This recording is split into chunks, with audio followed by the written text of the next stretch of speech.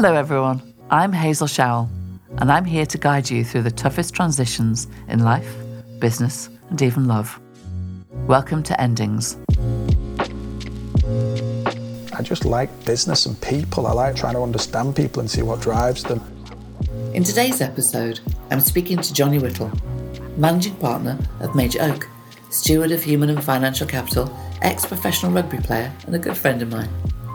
Johnny's is a story of a rugby career cut short, starting over from scratch, and how an unexpected bereavement gave him the courage to take a leap into the unknown. Let's go back to the beginning. Johnny was born in Wigan, previously a mining town in the north of England, but now famous for rugby league, Heinz beans, Batak curry paste and Uncle Joe's mint balls. It's a great place, you know. There was always plenty of family around. And, like many others in Wigan, they were very close. I've got my dad, my mum, and I've got two sisters, and we were just brought up in a strong family environment. Grandparents around, always helping out, seeing each other Saturday, Sunday. Despite this closeness, Johnny's father was often absent, spending long periods abroad, working in mining all over the world, and was in Russia when Johnny was born. At school, he was an engaged pupil, with a natural affinity for maths and physics and anything logical that he could get his analytical mind stuck into. And then there was rugby. I was always good at rugby. My dad played rugby, most of my family played rugby, even my sister, my younger sister. There wasn't too many girls that played rugby at that time. It was something I was good at. Now, I know Johnny, and he's playing coy here, saying he was just good. At 13 years old, he was spotted by Wigan Warriors and signed as a professional. At just 18, he was offered a rugby scholarship from the University of Oxford, which he turned down. After university, he pursued his rugby career in earnest, playing professionally for Wigan, Widnes, Wakefield and Featherstone for a number of years. And after a great run, decided it was high time for a break. I'd just had enough and felt like I needed a change, so I booked a round the world ticket. Featherstone had had a good run, and Johnny found himself playing in the cup final at Headingley. I broke to score a try and just fell over with no one near me, and I knew something was wrong, and I ended up totally rupturing my Achilles. I tried to tell myself I'd not done anything, carried on playing. Physio was trying to get me off, and I wouldn't have any of it. I knew what was coming. So then anyway, I collected the cup, we won, and then I was in hospital, and there was no chance of me travelling the world with that. It's like, I think it was an 8-month recovery. So not only was Johnny unable to travel the world, his option to return to rugby in the future was taken away from him.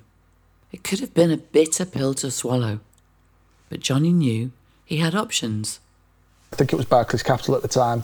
Used to come up to Manchester Union, try and get us down to the city for quants and all sorts. So I started to think, well, that's what I'll go into. And then after having a bit of a try at that, it wasn't for me because there weren't people. There was computers and numbers, but there weren't enough people. I just like business and people. I like trying to understand people and see what drives them. I just fell into financial services. It was just quicker to get in front of people with the financial services and the path being qualified. And he excelled in his new role. But pretty soon, Johnny started thinking bigger.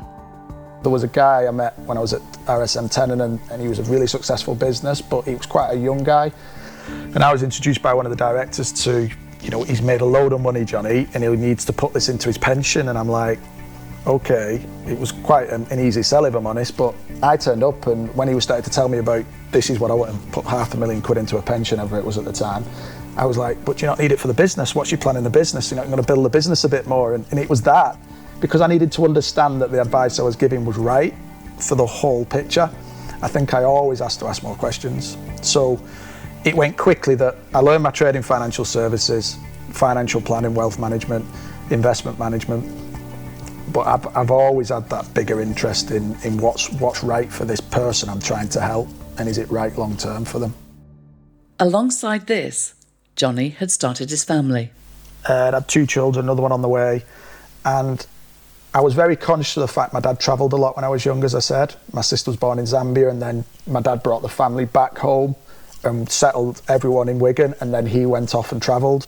So I didn't see much. He didn't see much of me of a child, and I think I felt that more than what I realised back then. And I was very conscious of the fact that I needed to spend time with my children because I knew, I guess I missed time with my dad. In his 50s, Johnny's dad retired to spend a bit more time around friends and family. But at the age of 65, he was called in for a checkup. He found something he needed operating on, and he went in for the operation. Following the operation, he suffered a massive stroke. And it was a really bad one. We had a hard time for 6 months trying to look after him, and he died. It's sobering to think. Johnny's dad thought he could catch up the time he missed with his kids in later life. But as too often happens, time is shorter than you think. After the tragic loss of his father, Johnny remembered a valuable lesson he taught him years earlier. You're always waiting for the right time to do something. I remember my dad telling me about the kids. You're thinking, should I have a kid? Should I wait until I've got the next house? There's never a right time. Just have it and make it right. And I think once, obviously, my dad passed away, I think it was just one of them that I need to have a go at doing things myself or the way I think works better. Having learned how precious time is, Johnny soon quit his job and set up his very first business. He gave me the push. Because your dad was such a big figure for you, on reflection, how much of your life do you think has been an act of loyalty to your dad? Sometimes it's focused on my dad because that's what happened, but I'd say it's just loyalty to family. It really is. If you think about then, my dad wasn't at home at the time. It was my mum that kept three of it. She brought up 3 kids, along with my grandma and my dad's mum. So the word loyalty is key, Hazel. Who it's to just other family members, people. And it's strange you say that because one of the, I played at Wigan Rugby, on the badge it's ancient and loyal. So loyalty, as I said, Wigan is it's got strong roots that way. Tell me a bit more about more of your values, because you said loyalty is a big one. Trust is key to me. And to get trust, you need someone who is honest. There's character there. You need to know where they're at. It doesn't matter what type of individual it is. It's you understanding that individual, seeing what the drivers are, and then seeing what the partnership is between you and them. And there's different people in that, and that's why, as long as there's trust and honesty there in one way, or I can see honesty. Some people don't give you the honesty direct, but you know where they're coming from, so it's still fine, if that makes sense. Yeah. I was intrigued that in some ways, that although I suppose it's very easy for people who don't know the detail of the story to see it as, oh, that's a sporting career ended by injury, but actually you'd made the decision. So, looking back, what do you think the injury at Headingley actually ended? What did it end? I guess my energy that was being given to being a sportsman. Okay. I've done my bit. I'm happy with it, with what happened in my career and where I was. Yeah, of course I could have done better, but I think from looking back, whenever my time is, I'm happy with that bit. And it was just I think it was just saying from a pushing yourself physically to that point to show you, from a challenge in my head of being a professional sportsman or good at whatever, the physical side, I kind of said, right, I've shown I can do that. Probably pushed it a bit too hard with a snapped Achilles, but yeah, I think it just ended that time in me trying to develop myself as an athlete. Maybe I think it ended that. I know when we spoke, you were talking about the surprising things though you missed about being an athlete. Yeah, everyone says it, but it's just that closeness. I have a friend now who was in the Marines who he did some tours in Iraq, and there's a lot of similarities there. That brotherhood, that time when you're basically all in.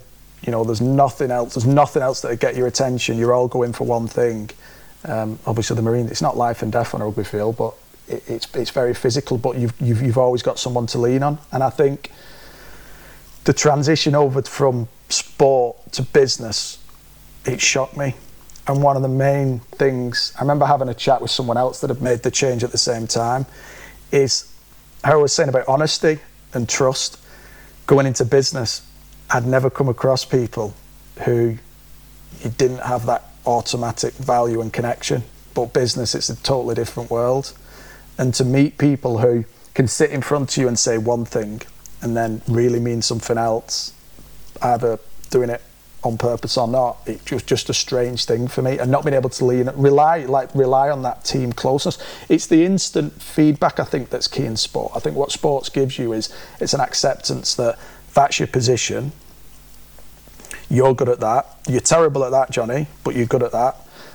I spoke to someone not too recently. He said, I found it really strange. I said, in sport, you're told for so long how bad you are, basically, to get better, and you accept that. Whereas in business, you're told how good you are, and actually you're not that good. You know, you really are bad. And he said, I've just really struggled with that one. So I guess, yeah, the two things I missed in sport is just that general being, you know, you've been around lads, and it is lads, isn't it? It's single sex team. You know, everyone calls it the banter, but it's just that closeness. And even when things are hard, you know people will be there for you. And so I've definitely missed that. But as well, I've just missed that honesty. I'm finding it now, because what happens is you go into business and you try and work with everyone, and then you start, and you know, once you know how to work in business, you find people that just match your values, and then so again the trust starts coming back and things happen easier and quicker again, I guess. Every single business I talk to, people go on about how important feedback is and the ability to have candid and kind conversations, and that kind of don't assume you can't be both. And it is astonishing, isn't it? Yeah, we think just have the conversation. I think it's going to cost you more not to.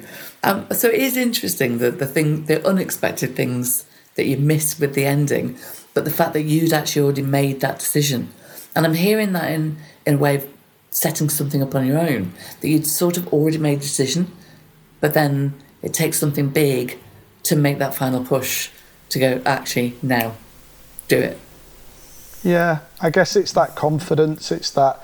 I mean, let's be honest. When it's such a, you know, that was a, you know, it's a really sad event, wasn't it? And seeing someone who you looked up to and was very, you know, again back playing rugby, was a very strong individual, not just physically, but he had a great, you know, he has got some great friends and reputation. He was known as a strong and honest man as well. So to see him, you know, die, it brings that.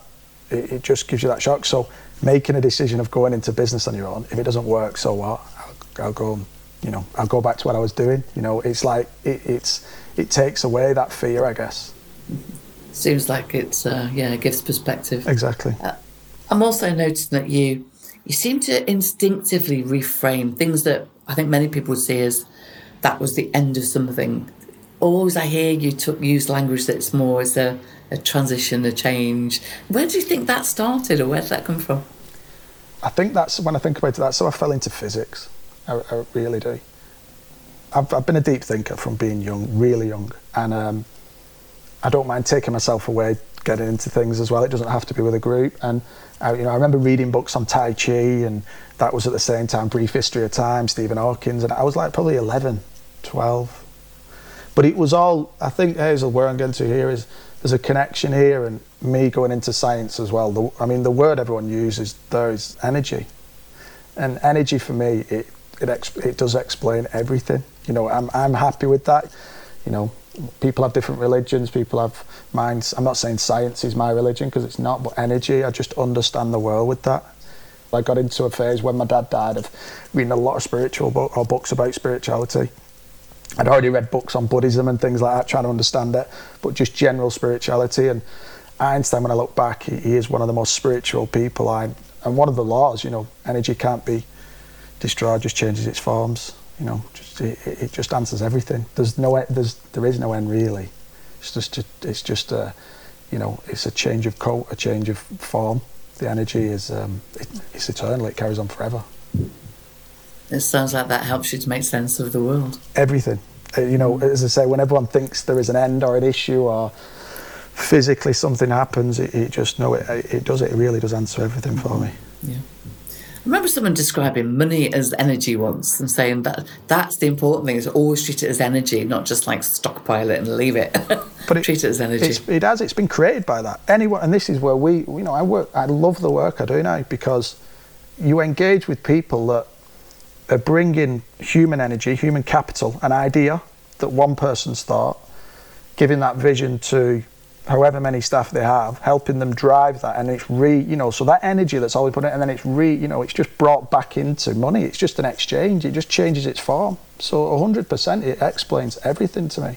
And the more I've got into corporate finance and selling businesses and things, some of the most, the best corporate finance professionals or PE guys I've come across, they'll swoop in, they'll meet the people that are driving the business, and they can make a decision within 15 minutes, 30 minutes of being that individual. Obviously, all the rest of the stuff has done, the financial due diligence, all the checks by all the financial institutions and making sure everything, and then the legals and everything else. But the people that really make that decision, and you can tell exactly what they're looking for the individuals and seeing where the drivers and energy comes from and seeing if it's aligned with what they want as investors. It's quite simple, really, if you can sit back and look at it from that perspective. And beautiful to think of it as a spirituality. Yeah, it works for me, Hazel. It works for me. So it sounds like that's fab philosophy, but if you're looking back to these things that, including some incredibly big things for you that have ended, what do you think you have learned? I think there isn't an end, and I think the big one for me, especially when starting Major Oak and discussing things with you and other partners, there's only an end if you think it's about you, really.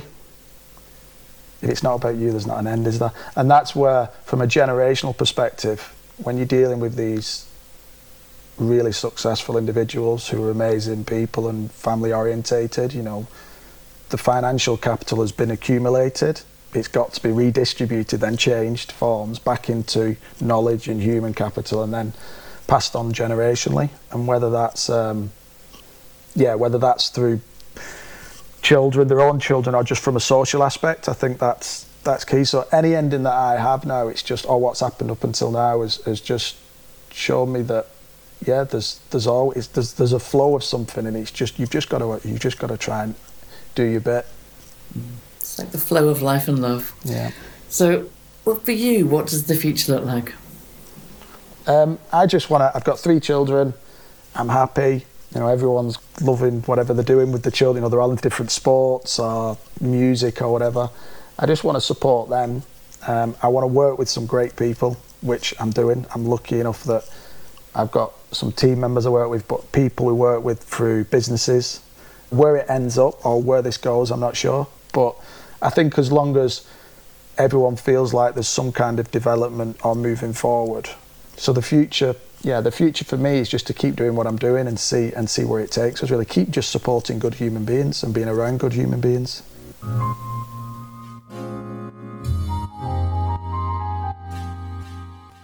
So you might have noticed that Johnny transitioned from rugby a little more easily than some players because he'd already decided it was ending. And just the same as, although his father's death was a horrible experience in his life, in some ways the decision to move out of his professional career he'd already made, and then his dad's death gave him the kickstart he needed to finally make that push. Now, one thing Johnny did really well was be able to see those endings as transition, as a change to something else. He described it as energy, but being able to change in your mind something negative and describe it in a way that's positive and hear it differently and feel it differently, we call reframing. And it's a really powerful technique, and it sits at the heart of cognitive behavioural therapy, CBT. And it means you can always choose how you feel, and it's something you might want to try because you can use the principles anytime you like. And for example, I always think, if you go to a networking event and you say hello to someone, for example, and they don't say hello back to you, now there's a couple of things you can do. You can either turn that in on yourself and think, oh my goodness, they've just ignored me. Am I the kind of person people ignore? Or what have I done? Have I offended them? You could also turn it out on them and think, how rude, I don't want to talk to them anymore, or I'll leave this networking event. And it can ruin your day. You spend the whole day torturing yourself over what happened. But you could also stop and think, how do I see this differently? What else could it mean? They might have had their headphones in, they might have had their head full of thoughts, they might have been deaf, they may have just been shy, or it might not have been them. They may genuinely have been ignoring you, but for whatever reason, they're not saying hello to you. You don't know. So the key is you pick the one that's more positive, because if you walk around thinking, I said hello and they just didn't hear me, then you feel good. That's the bit to tap into. So if you think of something that's making you miserable, it might be around something that's ending right now. It might not be. But write down as many alternative endings as you can. And then tune into your body, because our bodies don't tend to lie to us. So tune into how it feels and pick the one that feels good, because it's just as much of a story as the one we picked that was making us miserable. And then don't forget, just because it's simple doesn't mean it isn't hard, because a powerful part of your brain is invested in the first story, and it might fight you a bit, because all the beliefs about yourself that it reinforced is the first thing you need to let go of. Now, whatever's happening today, however tough, it is important to hold an unshakable belief it's going to work out, whilst doing something to make things better. You'll have heard that in the way that Johnny taught. It's that ability to do something, to act, whilst being absolutely convinced that things will be okay in the future. That hopefulness. Again, we call that the Stockdale paradox. It was all based on the experiences of Admiral Jim Stockdale. And he was a prisoner in Vietnam. And what he noticed was that it wasn't just the pessimists who died, because, yeah, of course, the pessimists, they just thought they were in hell on earth. It was awful. And they didn't make it because they gave up. But also the people who didn't make it were the optimists, because they're the people who originally thought, we'll be out by Easter. We'll be out by Christmas. And then, we'll be out by next Easter. We'll be out by next Christmas. And broke their heart. They couldn't make it. So optimism alone isn't enough. So you need both. And that's the magic. It's the both and thinking of, can I absolutely look clear-eyed at what is happening today? I'm not going to delude myself. If it's bad, it's bad. Just look at it squarely. But never lose sight of how things can be in the future, and truly believe it's going to work out. And that's the thing you can do, is that if you write the truest thing about your current situation on a piece of paper, and no matter how it feels, and now mentally transport yourself to a time in the future when the thing you're dealing with is in the distant past. Imagine how that's going to feel, and imagine how good it's going to be. And just really think about what you'll be doing and what you'll be experiencing. Because although our brains might torture us with dark imaginings, it can also allow us to hope.